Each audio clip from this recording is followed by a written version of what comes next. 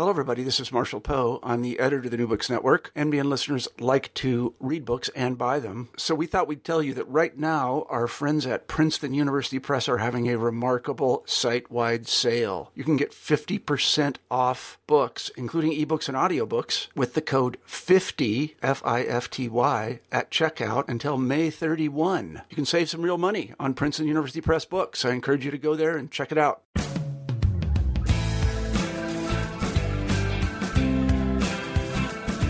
Welcome to the New Books Network. I'm your moderator, and my name is Valerie St. Rossi. Today I'm speaking with Kate Delos.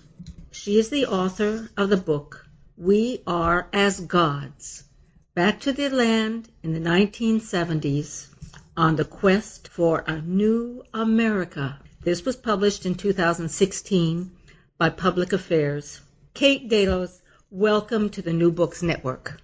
Thank you so much for having me. The first question I'd like to start us out with is what a big undertaking this book was for you, especially given your connection with the two people you have focused on and whose story you have told.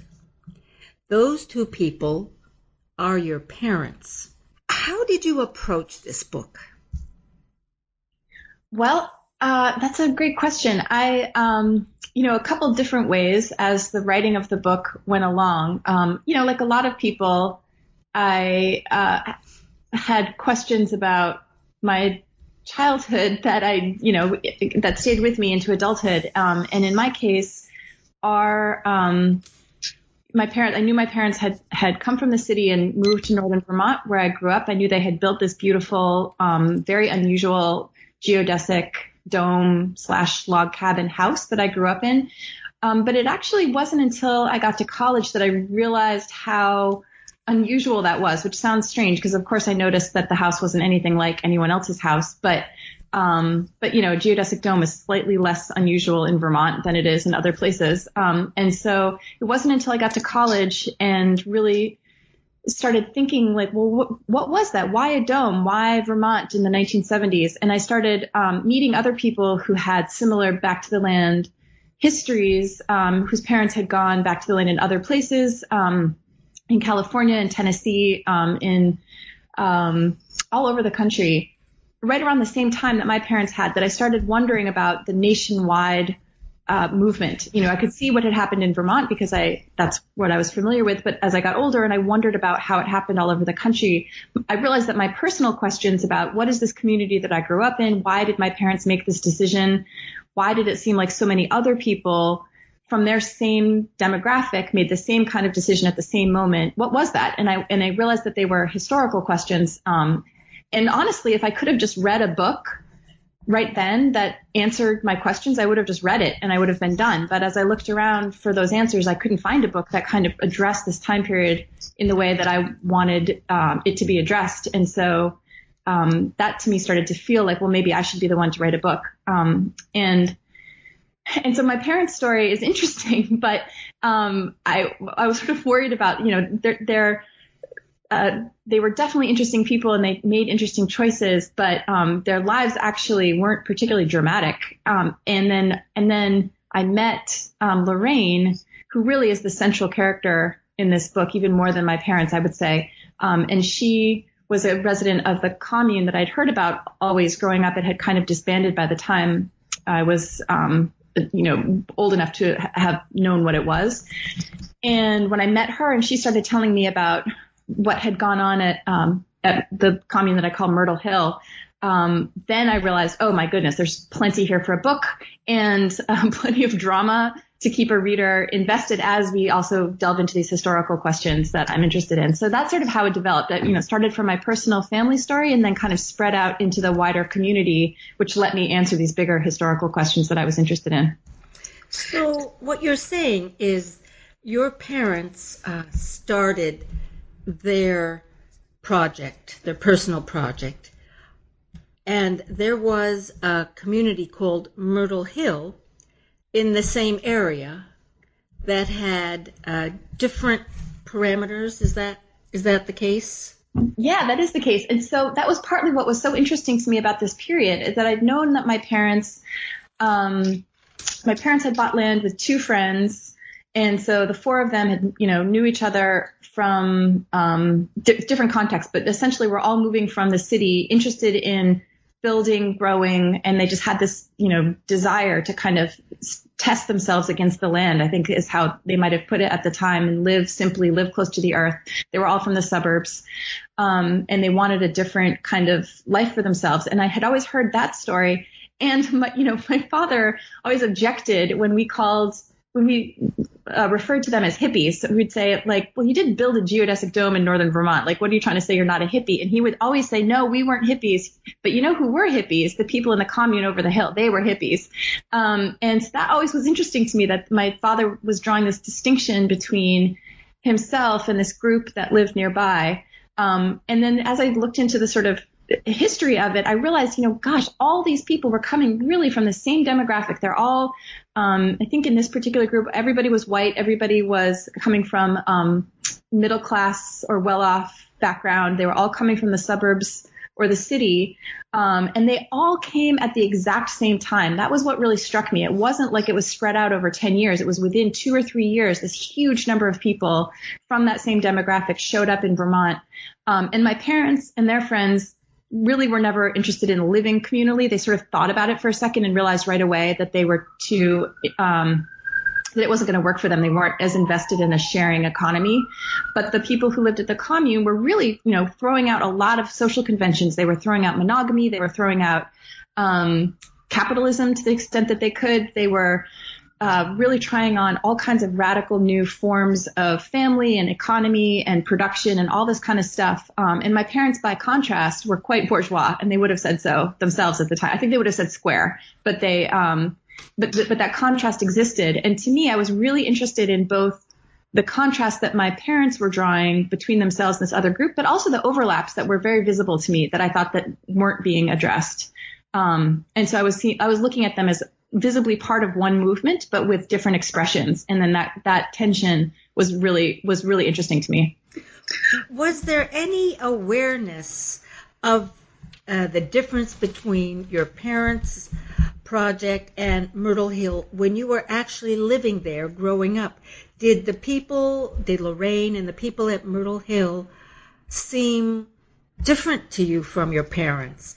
You say that your father said he was square compared to them. Did you think in terms of those people are hippies and my parents are when you were a child?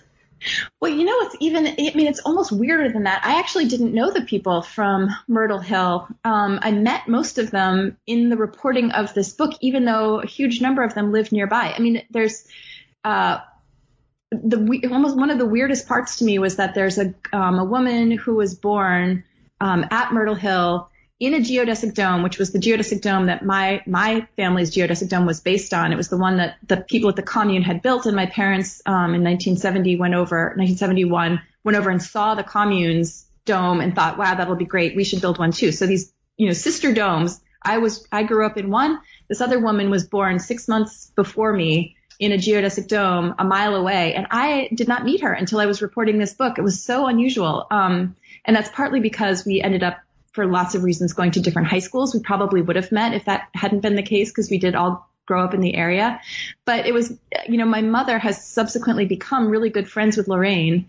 And they've been remarking, like, why weren't we friends at the time? Why weren't we in the same social circles? And they're still kind of puzzling that out, like why their social circles didn't run closer together. They always remained at kind of a friend of a friend distance. And so, I didn't have that awareness of other than my dad saying, oh, the people in the commune are hippies and we weren't, as like a foil to my parents', squareness, even though they were very radical compared to almost everyone else in America. And so as a kid, I didn't have that because I wasn't aware of them. This is a very surprising parallel with the urban apartment house example of people don't know the people in the apartment next door or the people who live on the same floor as they do. And here we actually almost have the rural version of the same thing. Yeah. I guess it means we're all the same. Yeah, well, I think it's surprising to everyone. It seems inconceivable that in such a small, tightly knit community, you could not know your neighbors in that way. But I do think it says a little bit about the difference between the projects that my parents had undertaken and the project that the people in the commune had undertaken, where my parents really, had arrived in Vermont with professional degrees. My father had a doctorate. My mother, almost as soon as she got there, went and got became an RN. And they never intended really to live off the land. They wanted to live closer to the earth. They wanted to see if they could build a house. They wanted to live in the house that they had built. They wanted the beauty of nature and, that kind of handmade life that they could do. But they never intended to make money off of the land or to really give up capitalism. They weren't really rejecting as many systems as people in the commune were. And so I think that those trajectories really did lead them in the 80s into different worlds where my parents were, rejoined a fully professional milieu in Vermont, and the people from the commune also joined that world, but in a slightly different relationship with it because they spent more time really trying to produce more of their own livelihood themselves. That's an interesting way of explaining why the worlds didn't overlap more, and it makes a good amount of sense. The thing I'd like to ask you're referring to the small community. What are we talking about in terms of square miles or square something? What is that? Well, size? It's funny. I'm not sure if I don't know exactly what the town, I don't know if I could say exactly what I did know at one point, and I can't remember anymore what is considered the square miles of the town. Mm-hmm. But, I looked up the population of the town currently, and it's fewer than 1,000 people. The number I had in my mind, from this time period was around 500 people in the town, but spread out. But the thing I think is interesting is because it's in northern Vermont, there's a lot of hills in the way. And so, for example, my friends, there's a third group that I write about in the book. There's the commune, there's my parents, and there's this third group that occupied physically kind of halfway in between those two sort of more square, monogamous family, professional income represented by my parents, and the truly radical, non-monogamous, free love, anti-capitalist economy of the commune. And then there's a group kind of in the middle that they refer to themselves as a mini commune. And so there's this triangle of these three groups that I was writing about. And as I was trying to figure out how long it would take to get from one to another and why people were walking and when they weren't, it was just so extraordinary to me. If you look on a map from above, there is a triangle of about a mile apart each. But in order to get from one place to another, because of the way the hills are, at one point from one to another, it actually, you have to drive for 11 miles to get, because you have to drive. My goodness. And in winter, when they could ski over the hill, and suddenly it was a mile ski versus an 11-mile drive. And so I think that's part of it too. The geography just they just happened to be on opposite sides of the hill that were very hard to get to. So it's sort of in a time, in a place where they had kids and they had a lot going on, they didn't really have time to drop in. An 11-mile drive is really a real distance. And the hills that you're referring to are forest covered. Is that correct? Yeah, forest and fields with sort of, those lovely Vermont hill farms. So the sugar bush, which the maple covered hills, and then pasture and hay fields and cornfields, a mix of those. I'd like to backtrack a little to lay some more background for the listener. The four people who moved somewhat together, more or less at the same time, to the town that we're talking about, and that is Glover. Is that correct? Yep. These four people, your parents are two, There was a third person named Nick and a fourth person named Nash. They had something in common which made them a logical quartet to do a project like this together. Could you tell us what that is? About that? Yeah, it's one of those funny stories that I grew up with and sort of took for granted. And then when I started thinking about it in, narrative terms for a book, it was such a crazy coincidence. So, let me think how this worked. So my mother, Judy, grew up outside of Washington, D.C. in Alexandria, Virginia.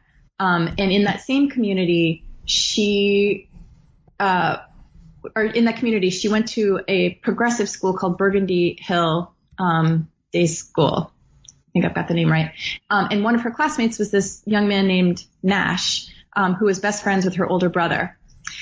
Nash also went to a progressive summer camp in Vermont, and there he met another young man named Nick, and so they were friends from camp.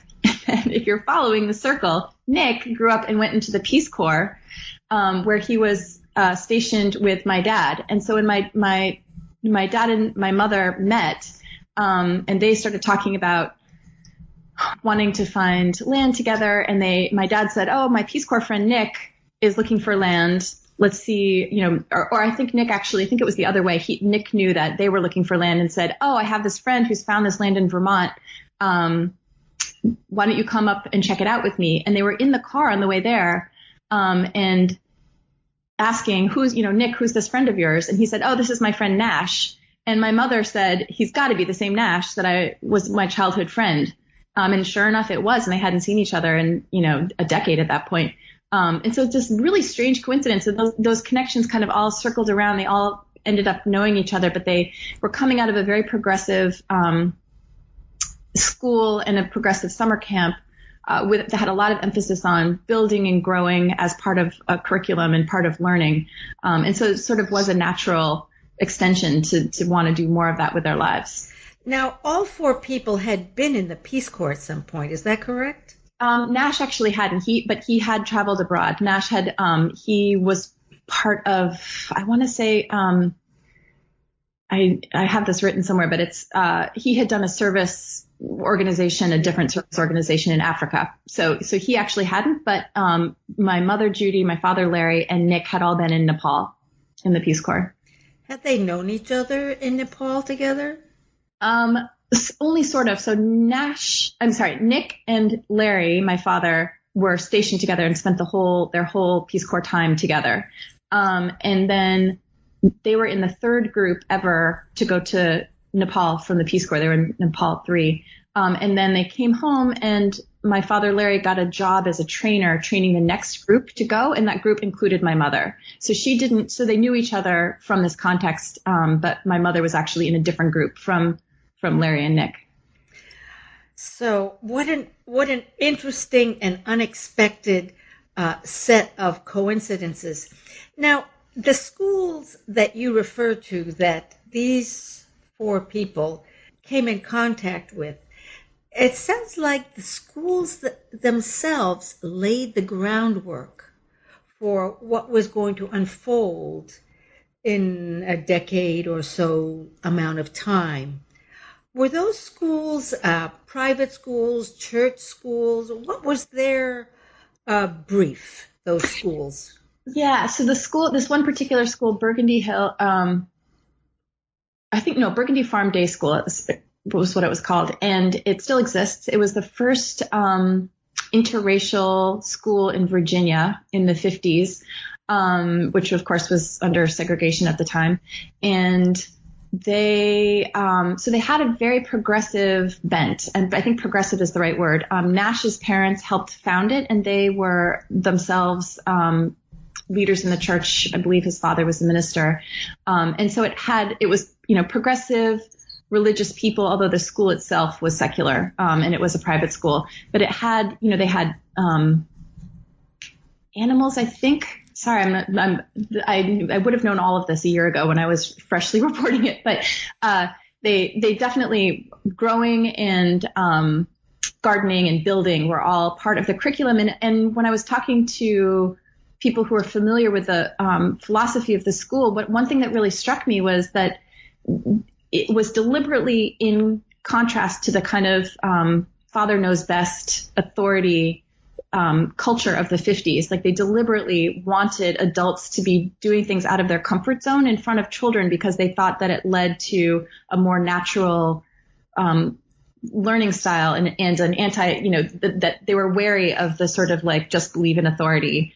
They thought that was politically dangerous. And so their educational style and the idea of like working and learning and what was itself political. And it did lay the groundwork. I mean, there are a lot of people who said that not only did it give a basis in building and farming, as did the summer camp Farm and Wilderness, that was kind of coming out of the same philosophy in the same time period. I talked to a lot of people who kind of left those experiences hungry for more. But it still doesn't it explains the community that I grew up in. But that was one thing that struck me is people would say, oh, because I went to this camp, because I went to the school, I had this urge to go back to the land.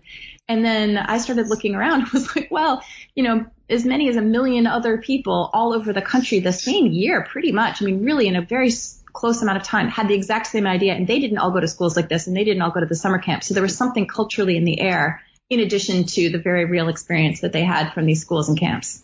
Well, what do you think that thing was that was in the air? I mean, that was one of the things I wanted to know that caused me to, do 2 years of research and want to write a whole book. I've been thinking about this a lot because this urge to go back to the land is cyclical. It comes around in culture periodically. This was not the first back to the land movement. In fact, it was at least the third in the 20th century alone. And we're in one right now, another one that shares things in common and then also not in common with the 70s. So I've given this a lot of thought, like what is this urge just to among, privileged people who are set to inherit, the power in society really. And what made them want to cast that off, walk away from their career trajectories and professional trajectories and put their hands in the dirt, learn to make bread, live in houses that were very austere, try themselves in that way when they could have been living in total comfort. And so I've been thinking about what that is and like where that urge came from. And it's a lot of different things. If you ask people in the time period, different people were influenced by different things. There was, if you remember the kind of pollution crises that were happening, or Rachel Carson's Silent Spring, there was a new awareness of pollution in the environment, and so people wanted to go back to the land in order to live closer to Mother Nature. A lot of worry about pollution and the earth being despoiled, and sort of feeling like you needed to be someplace pure and green in order to live. There was a lot of fear of the atomic bomb, which was something that really surprised me. I hadn't been expecting that, but when I started reading about things that people were writing in the mid 60s, the apocalyptic sense from this generation was really surprising to me. So for a lot of people, leaving the cities was a way of saving themselves. In the early writing of the early Back to the Land movement, it's very much like, we have to get out of the cities. We're going to die here. We have to get out. And it felt like a life-saving move for people, especially early on. And the other thing that was happening is that the protest movements of the mid 60s and late 60s were beginning to splinter on their own from internally, but also the crackdowns from authorities were becoming more and more intense. And so for a bunch of people, there were a couple of turning points, the Democratic National Convention in 1968 and also People's Park in California in 1969, where authorities responded with violence. And this is before Kent State, even in 1970, where protesters were killed. But there were a lot of people who felt like, look, we're not going to be able to fight in the cities anymore. If we're going to continue this revolution, we're going to have to get ourselves to someplace safe. So that sense of like impending doom, was really surprising to me. I had heard very often from like, oh, we just wanted to be closer to nature, but the doom part of it, the feeling that there was no future in the cities for young people, surprised me, but was a very, very, very clear motivator, especially early on. Do you have a sense that your parents shared this feeling, or was their motivation coming from different place?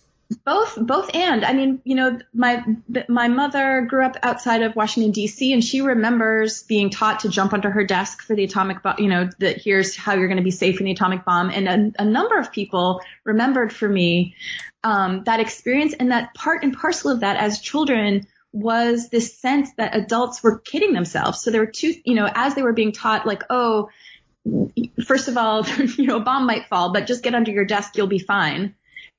They were learning both that was patently untrue. There was no way they were going to be safe under their desks, and that adults weren't listening to them. And if something really bad happened, the adults were not a source of security for them, actually, because they wouldn't acknowledge the blatant, obvious falseness of they could see that this wasn't going to keep them safe, and the adults weren't acknowledging that. And so that was really interesting to me too, that for some people, this childhood experience of we could be killed by a bomb at any minute and adults are useless to us, it sort of seems to have contributed in some ways to, we're going to have to do this ourselves. If we're going to save ourselves, it's going to be us and our own skills and our own hands, and we're going to do it. And these systems that our parents have built are not only not there to help us, but are actually imperiling us. So that's like, I had not expected that, but that it was very clear that started coming out. The more I read of stuff people were writing in the mid 60s, the more I could see that. And so that was true for my parents as well. They recall seeing a fallout map, and consulting a fallout map and sort of saying like, oh, if a bomb is dropped on New York or on Boston, are we going to be safe in northern Vermont? And so, yeah, it was part of their thinking. So this really is something that has been underreported, or at least not really paid attention to, the effect on that generation of students being told to duck and cover in elementary school, how this created for them as children a bomb anxiety and an atomic anxiety, and it actually directed their choices as young adults. That is how I see it. And that's not just me alone.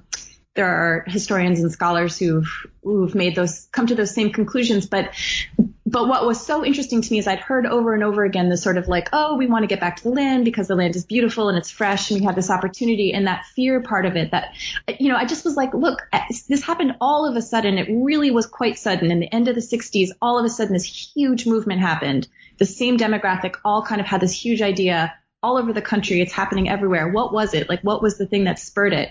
And to a degree I hadn't expected, part of what spurred it was fear. And a fear that the future was being foreclosed on for any number of reasons. And that rural life and like putting your hands in the land skills represented security and safety to a lot of people, and represented a way forward when they couldn't see a way forward in the cities and in the society that they kind of felt was starting to crumble. And that the adults in that society were not really any use. They had no solutions. Their solutions sounded naive, and they hadn't really taken on the full effect of what does it mean to be living under the possibility of annihilation. Yeah, I mean, clearly this is going to, even though it's relatively recent history, I'm just so interested to see how historians going forward, my generation and even the generations of historians after me, are going to interpret this, this baby boom generation and its place as, its place within the American story, because it was a huge generation gap. I mean, it was this huge youth rebellion that I'd be interested to see if it repeated. I'd be interested to know if it really happened on the same scale. People are going to say like, oh, actually the rebellious youth of the 20s was quite similar, or whether this one really did stand apart as even more rebellious. But what really struck me about the Back to the Land movement was how often people who made these choices, every single choice they made was in counter to this 50s suburban middle class upbringing that many or most of them came from. That they would, the example I always think of is I grew up in a geodesic dome at the top of a field. And every once in a while we would refer to the field in front of our house as a lawn. And my father was always like, it's not a lawn, it's a field. I will not have a lawn. And I was like, what difference does it make? Who cares? You're mowing it with a lawnmower. So why a lawn? And so that, that kind of is emblematic. And I just saw that a lot, like that people would be like, well, I'm not going to have anything that looks like anything that was in my mother's kitchen. I don't want it. Anything that looks like it was something my father might have worn. I don't want it. This giant no to the parents' generation was so extreme and such an intense motivator for people making these very radical choices, very austere choices. But I will say, the benefit of talking to people 40 years later is how their learning curve progressed. Like Lorraine, the main character in my book, who, was really motivated early on in her desire to belong to a commune by rejecting her mother's kind of conventional middle-class kitchen. And it led her into helping invent this counter cuisine that's now a huge part of what we all eat today. And I remember her saying sort of like, God, I got to this point where my mother was so obsessed with hygiene, and it just seemed to me to be so false. And so like, just because something is squeaky clean on the outside doesn't mean, like, why am I bleaching the garbage cans out? It's going to have garbage in it. Like, who cares? And so Lorraine herself as an adult as a young adult, sort of threw out a bunch of those conventions of cleanliness, and then discovered like, oh, actually, if we don't boil the milking equipment when we have a cow, everyone's going to get a staph infection. Or, hepatitis ran rampant across communes because people weren't being careful with their hygiene. And so slowly I just recall Lorraine saying to me that the moment where she was like, oh my God, maybe my mother wasn't completely wrong about hygiene. Maybe some of these things she was saying we do need to do. And so this huge rejection of throwing out everything that smacked to them of middle American values and conventions, and then some of them sneaking back in again. Or I shouldn't say sneaking back in, but realizing there's something to it that, when you decide I'm not going to live in a nuclear family, I'm not going to be monogamous, the fantasy is that's going to get rid of every single family and relationship problem ever. And that's not true at all. I mean, being married to 20 people in a communal setting is not easier than being married to one person. All of those same problems of childcare, maybe not all of them, but many of the same problems of childcare, money, cleanliness, like all of those things that you have to deal with domestically are still there. They don't get thrown away just because you've rejected the system, nuclear family system. And so that learning curve was really intense for a lot of people, but really instructive. Like they threw everything out and then things came back in. But not everything came back in. They did a good job, in my opinion, like purging some of the stuff that didn't work for them from the 50s. Well, tell me what did come back in addition to certain hygiene principles. Monogamy in the nuclear family did come back in. Not everywhere, but what happened at Myrtle Hill happened in a lot of places. This was another reason that when I started doing this research, I could see that Myrtle Hill made for a really great story to tell because it ended up being quite representative of a thing that happened across the country in different forms. So you had people from the suburbs and from the cities deciding we're not going to live in nuclear families. We're going to live in this communal family. We're not going to have conventional professional jobs. We're going to support ourselves. We're going to grow our own food. We're going to have a craft economy. And that didn't solve all of the problems they thought it was going to solve. It brought in other problems that they hadn't anticipated. And within a couple of years, the solution they ended up coming to is very, very, very common. Instead of living all together communally in one house, they ended up kind of separating out into nuclear families, but living in community. So near each other, cooperating with each other, but not trying to share a kitchen, not trying to share childcare. They did share child care, but they didn't try to raise each other's children, which turned out to be a point of tension in a lot of communities. Like when there were a number of people who said, I was all in on communal living until I saw someone else reprimand my child in a way that was not okay with me. And so these lines that people hadn't anticipated, when they redrew them for themselves, they said, oh, okay, I don't want someone to have a say in my child's education or in my child's how my child should be reprimanded. But it is really helpful if we can pool resources and take care of each other's children while we work in the fields or work cooperatively in that way. So that move from full-on non-nuclear living like a family to separating back out into monogamy, more or less, and nuclear families, but still sharing land, sharing work, sharing community, but maybe not sharing finances completely. That happened a lot. That happened all over the country in different forms, and with different levels of success. So in other words, it takes a village, has its, it is a balancing act. Yeah. And what Myrtle, it sounds like what Myrtle Hill became was a neighborhood. Yes. Yeah, a neighborhood, although a little closer than that. I mean, in Myrtle Hill's case, they what happened for them, at least into the 80s, is similar to what happened in a lot of other places where they also kept working together. They found ways to keep working together. And in their case, they ended up finding, central work around food. One of their members, Craig, who only actually lived at the commune for a couple of years, but stayed a close member of the community for a long time, got a Vista grant that allowed him to start a food co-op, which was another huge movement happening all over the country, in the city just as well as in the country. And so he started a food co-op in the local town, and basically most of his commune mates worked there in different capacities. And so Lorraine became a baker, and she stayed in food service for the rest of her career.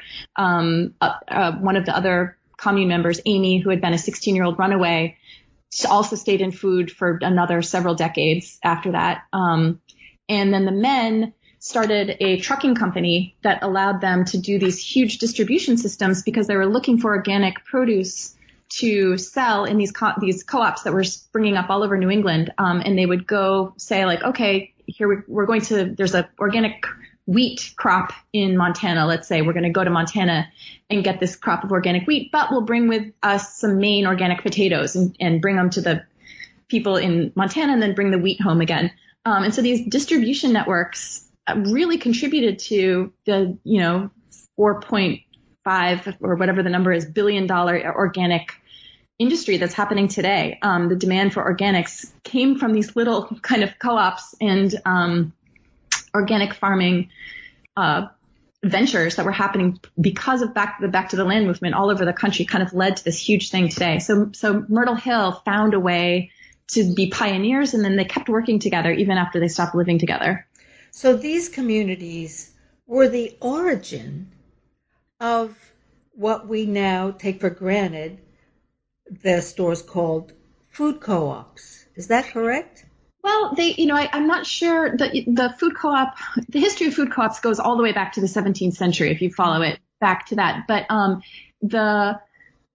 and again, the movement is kind of cyclical. So there was a big food co-op movement in the 1930s, that by the 1970s, to the new radical young people of the 1970s, the 30s co-op looked very bourgeois. They couldn't tell the difference between they were not necessarily health food stores. They were, in the way that we now associate health food stores and co-ops as having like a lot of overlap.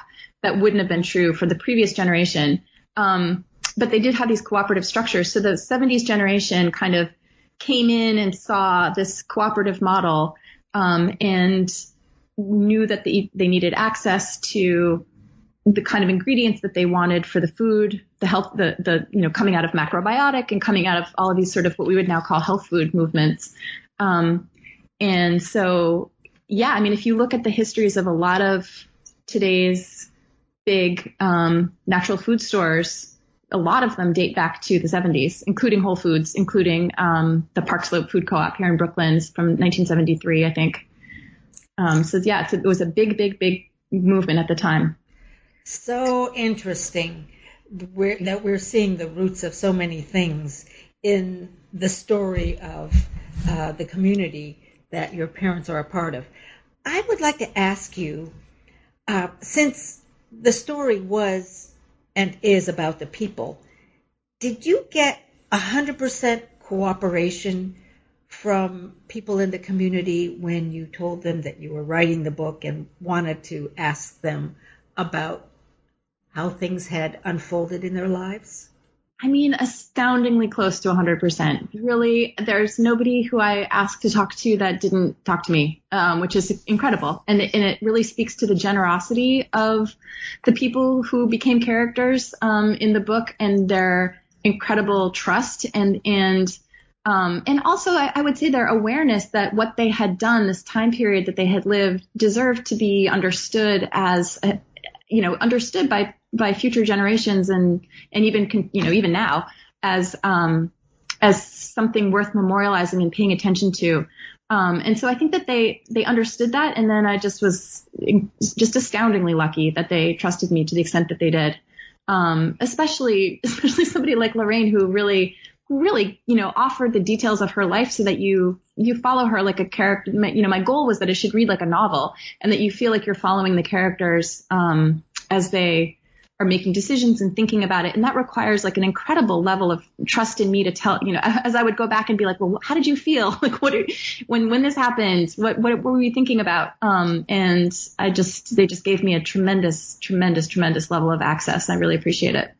That's astonishing. It is astonishing. For any writer and for any journalist to encounter such openness. Yeah. Now, I have to say that growing up in a geodesic dome must have been one kind of fantastic experience.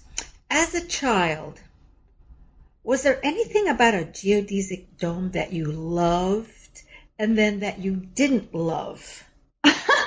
Yes. Okay. I'm ready for that answer. So, my parents really thought carefully about where to put the house. And there's a scene in the end of the book where they originally built it further down the hill and then decided after they lived in it, they originally built just the dome, which is 20 feet in diameter. So it's like a tiny little studio apartment. And they lived in that for one winter and then thought, if we're going to stay here, we need to have more space. And that spring, they walked up the hill a little bit further and noticed that where the sun struck the hillside and was melting the snow on this ledge. And they thought, well, that would be a great place for a house because the sun is striking there. And so there's a kind of dramatic scene in the book where they enlisted the help of their neighbors, their farm neighbors, without whom they probably wouldn't have survived one winter in Vermont because they didn't know what they were doing. And their farm neighbors were like, okay, you crazy hippies, you want us to help you drag your geodesic dome up the hill with our tractor? Sure. And so they moved the dome. They actually dragged it. They had their neighbors dragged it up the hill behind a tractor. And so because of the location, the sun poured through these beautiful triangular windows. And I mean, if there's a better place on the earth to take a nap than in a triangular sunbeam on the floor in winter, I do not know of it. So I just loved that. I still love it. And but at the same time, the loft bed in the dome was my parents' master bedroom. And so, I think about it now, how often my own children just come running into our room and climb into bed with us. And we didn't have access to that because they were up a ladder in where we were not allowed to go because there was no railing. It was not safe for children in this loft bed. So, I would say that I loved the sunbeams, but the master bedroom being in a railingless loft where I wasn't allowed to go was too bad. The off limits aspect. Yeah. Now, I think that perhaps there were other things that as you got older, but you were still basically a child, you might have started to be aware of in a more mature way. And what I mean is pluses and minuses growing up where you were. You were in a rural forested setting. I believe Glover is 20 miles from the Canadian border. Isn't that correct? Yeah, just about. Yep. What were you thinking when you were a young adolescent? Did you think, I want to stay here forever? Did you think, I can't wait to go away? What were you thinking? Yes, it's funny. I was thinking in childhood, but when you asked me young adolescent, oh gosh, I couldn't wait to get out of there. Like a lot of rural kids, I mean, it was, I think most of my friends growing up in a rural place like that, at least wanted to see what else was out there. And I mean, in a way, here I am. I live in Brooklyn now, so I've clearly made a different choice for myself as an adult. And so I think a lot about that. What are the pros and cons of living in a place like that and growing up in a place like that? And, so among the things that I just are unequivocally wonderful about it, the relationship with the land that my parents wanted for me and for my brother, we really, really had. I mean, we have a connection to that place and the seasons and the birds and the times that the flowers come in. I really have, it wasn't until I left home that I realized I had this very intensely strong internal calendar of when all of the things came into bloom, when the birds showed up, when they left again, when the trees turned, and that I was telling time in seasons by the natural world more than by the clock or by the calendar. I just remember at a certain point I realized as a kid that I was associating people's birthdays with what was in bloom if they had summer birthdays. So, for example, Nash's partner, Mariel, I always think her birthday is daffodils because they came out at the same time. And so, things like that, I even as an adult, even in Brooklyn, I always hear the birds singing. I always know what bird it is that's singing. I'm always looking at what's growing. And I think that does come from that childhood of not having had a television and being, left to my own devices in the woods for hours and hours and hours. It was unequivocally a gift. At the same time, we didn't have much exposure to people who were different from us, except for, that's not quite true. Vermont is very diverse in economically and in certain kinds of ways like that. But I'm always surprised when I come from Brooklyn and go back to Vermont. It always surprises me how white Vermont is, and I think that there's downsides to living in places with that kind of lack of diversity, and that's one of the reasons I've chosen to live in the city and to raise my kids here. And I also noticed, that as much as we loved this very, very rural house, it's a hard place to raise two kids. And my mom had a hard time there. She felt isolated a lot of the time. And I think about that all the time when I have my two children, even when I'm, struggling up the subway steps with a stroller, there's always someone there to help me. There's always someone, if I really need help, someone will help me carry it. And it's a stranger I'll never see again. I may not share a language in common with that person, but to me, I take a lot of comfort from being around people. And I think part of that was having grown up in a situation where we couldn't see the neighbors. There were neighbors, they would have helped us, but we would have had to run, a mile through the woods to get them if we needed to. And I really like having neighbors that are just like right next door.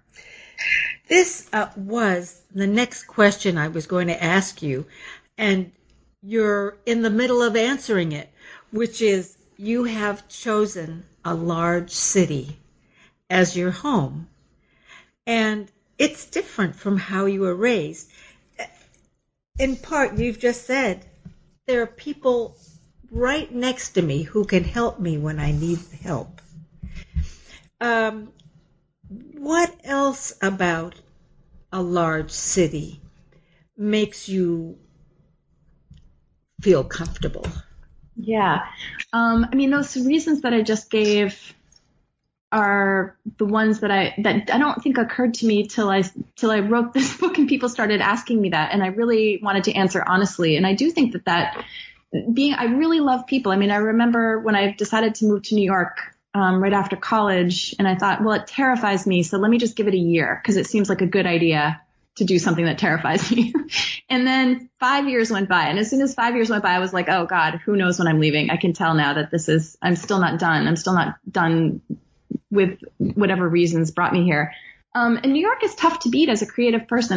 I've been thinking about that a lot too. Like the fact that it's hard work all the time and that, you are constantly thwarted just going to the grocery store is actually, in a kind of strange way, really great for a creative process. It keeps you hungry because nothing is easy. Like going to the supermarket is like the most annoying thing in the world. And somehow for me, that contributes to me staying in the game as a writer. So I think that's part of it. But I should also say I'm really lucky. I've always been able to garden in Brooklyn. I sort of made it that was a turning point for me when I joined a community garden and realized if I could grow tomatoes in Brooklyn, then I didn't know when I was going to leave. And so the ability to still be able to like put my hands in the dirt someplace has been an absolutely important part of my ability to live in the city, and feel comfortable here. And so once I realized that I could have a garden in the city and that I could find a space to be outside and grow food and where birds would come, and that I could pay attention to them, that made a big difference in my city experience. Now, since we have the geodesic dome on the plate, and since you've just said that it's the stimuli in New York that make you work hard and help creativity, I am going to quote the inventor of the geodesic dome, Buckminster Fuller, who said, "Stub your toe, get a cinder in your eye. When you feel good, you feel nothing." And we could continue talking for at least another 50 minutes about this fascinating subject.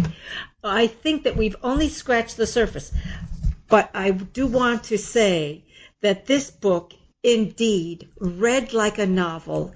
It was fascinating, addictive, edge of the seat. Thank you. And I cannot recommend it more highly to thank you any so much. reader. I would like to thank you for giving us your time. Are you going to write another book? I certainly hope so. I'm sort of working on a number of ideas right now. My current idea is sort of taking me back another generation to World War II, but I'm partly because what makes it fun for me is trying to get close enough to the characters that you can really understand why they did what they did, because you have access to how they felt and how they made their decisions. And so it's one thing when I can call up Lorraine and ask her, but it's another thing when it's another generation who have gone, and I'm relying on letters and stuff. So I'm figuring out if there's enough material there for a book about the World War II generation. Well, please keep going and keep writing, and we are ready to read your next book. So Thank you. By way of thanking you, I will say once again that we have been speaking with Kate Delos about her book, We Are as Gods, Back to the Land in the 1970s. This was published in 2016 by Public Affairs. Kate, this has been a wonderful conversation. I am so pleased. It was a pleasure speaking with you, and thank you so much. Thank you so much for having me.